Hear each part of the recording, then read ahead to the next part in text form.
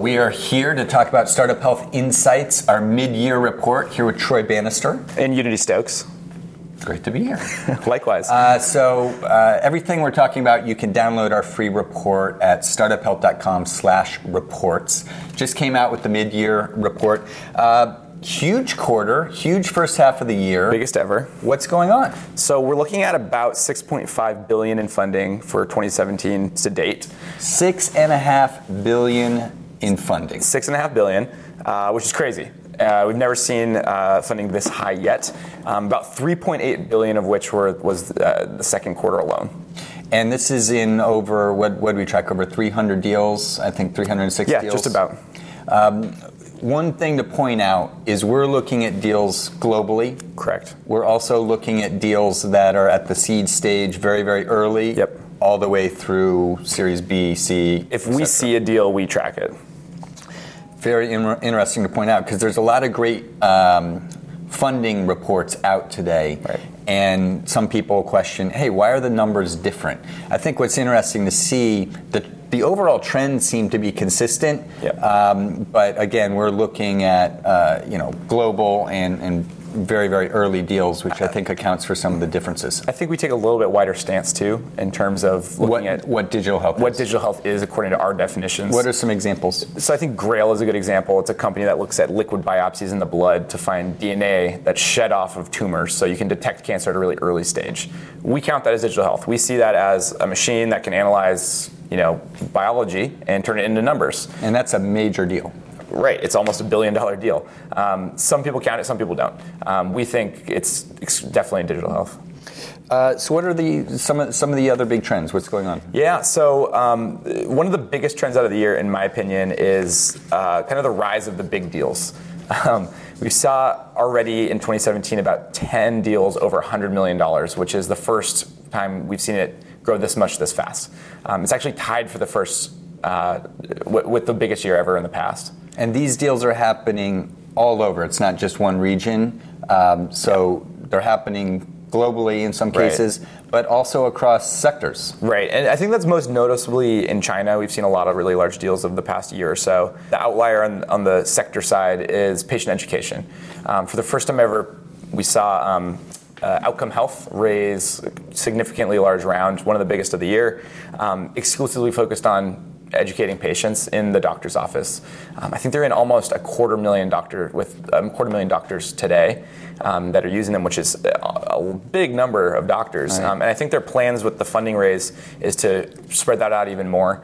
What they do is, I think, kind of a cool idea. It's a big electronic interface that sits inside the doctor's office, used to show patients what's going on in their bodies, what's wrong with them, and how they can really be champions of their own health.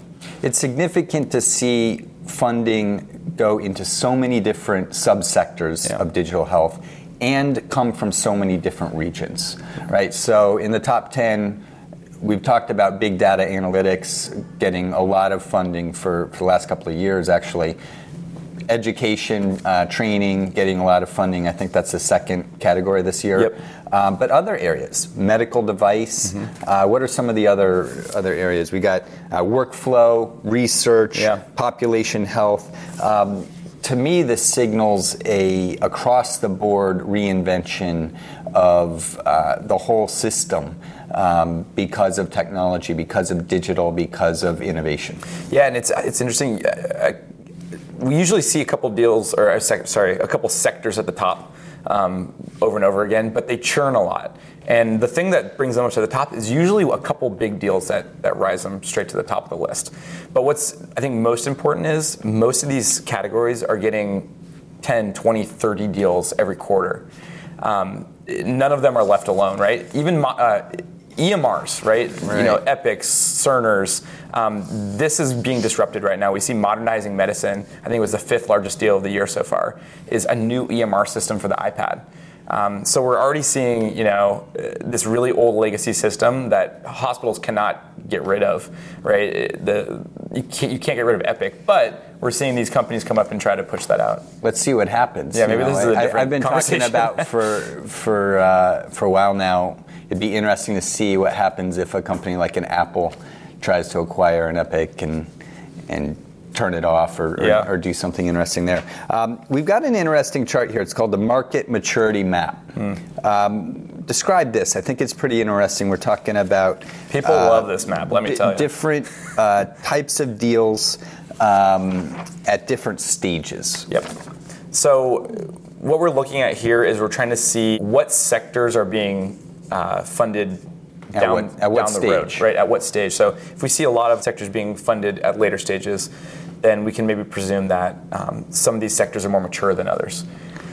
Right. So patient consumer experience, 9 seed, 8 Series A, 8 Series B. It's quite active. Yeah. Typically it is. Patient consumer experience is usually at the top of the list. There's always a lot of deals. I think it's mostly because it's an easy one to make as a business. It doesn't cost as much as a complex personalized health company.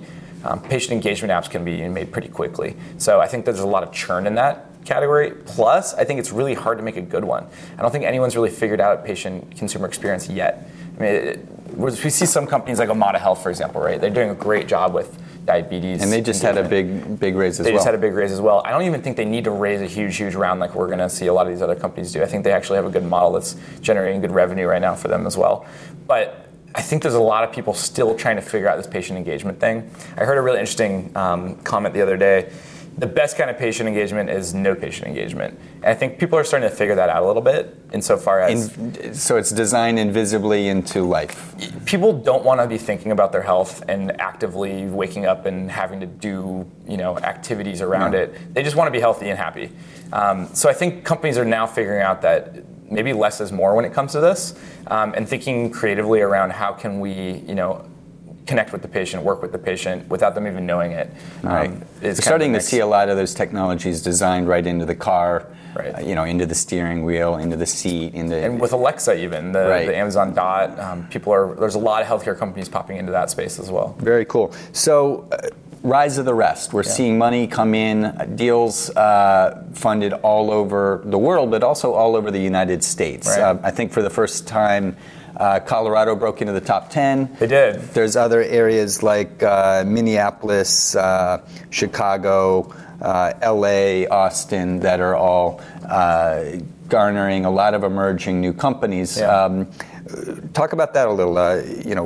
Why is that important? Yeah, so We've spent a little time in Colorado, so we've kind of understood that this is a really blossoming ecosystem of digital health, and I think there's a lot more out there as well. But the fact that we have seen that very in person is pretty interesting to see how it works and who's involved and how complex and difficult it really is. But there are a lot of companies coming out of there that are doing really different things because they're in their own ecosystem with their own nuances and own challenges. And it's just a great place for entrepreneurs to move. I actually just got back, spent the 4th of July there. Yeah. And what a great place to be, right? Yeah. You can understand why entrepreneurs, innovators are flocking there from all over the world. So it's cool. It's cool to see the rise of the rest. I think that's really important. One last thing I wanted to mention, we've had a lot of startup health companies raise money this year, and we're starting to see, we've got 200 companies now, and many of them are raising rounds, really active. Just announced a new deal with BabyScripts, just did a raise, Series A. CareDocs just announced their raise. But it's really great to see the diversity of innovation go on within our own family of companies as well. Yeah, it's pretty interesting. We have a great sample size of companies that we can see, a lot. How do I phrase that? We have a great sample size of companies at Startup Health that represent digital health in a way. So we get to work with the CEOs and really understand what's happening in this small sample size and kind of understand what that means for the entire ecosystem, I think. And we've listed all of our companies that have raised rounds. So check that out, startuphealth.com/reports.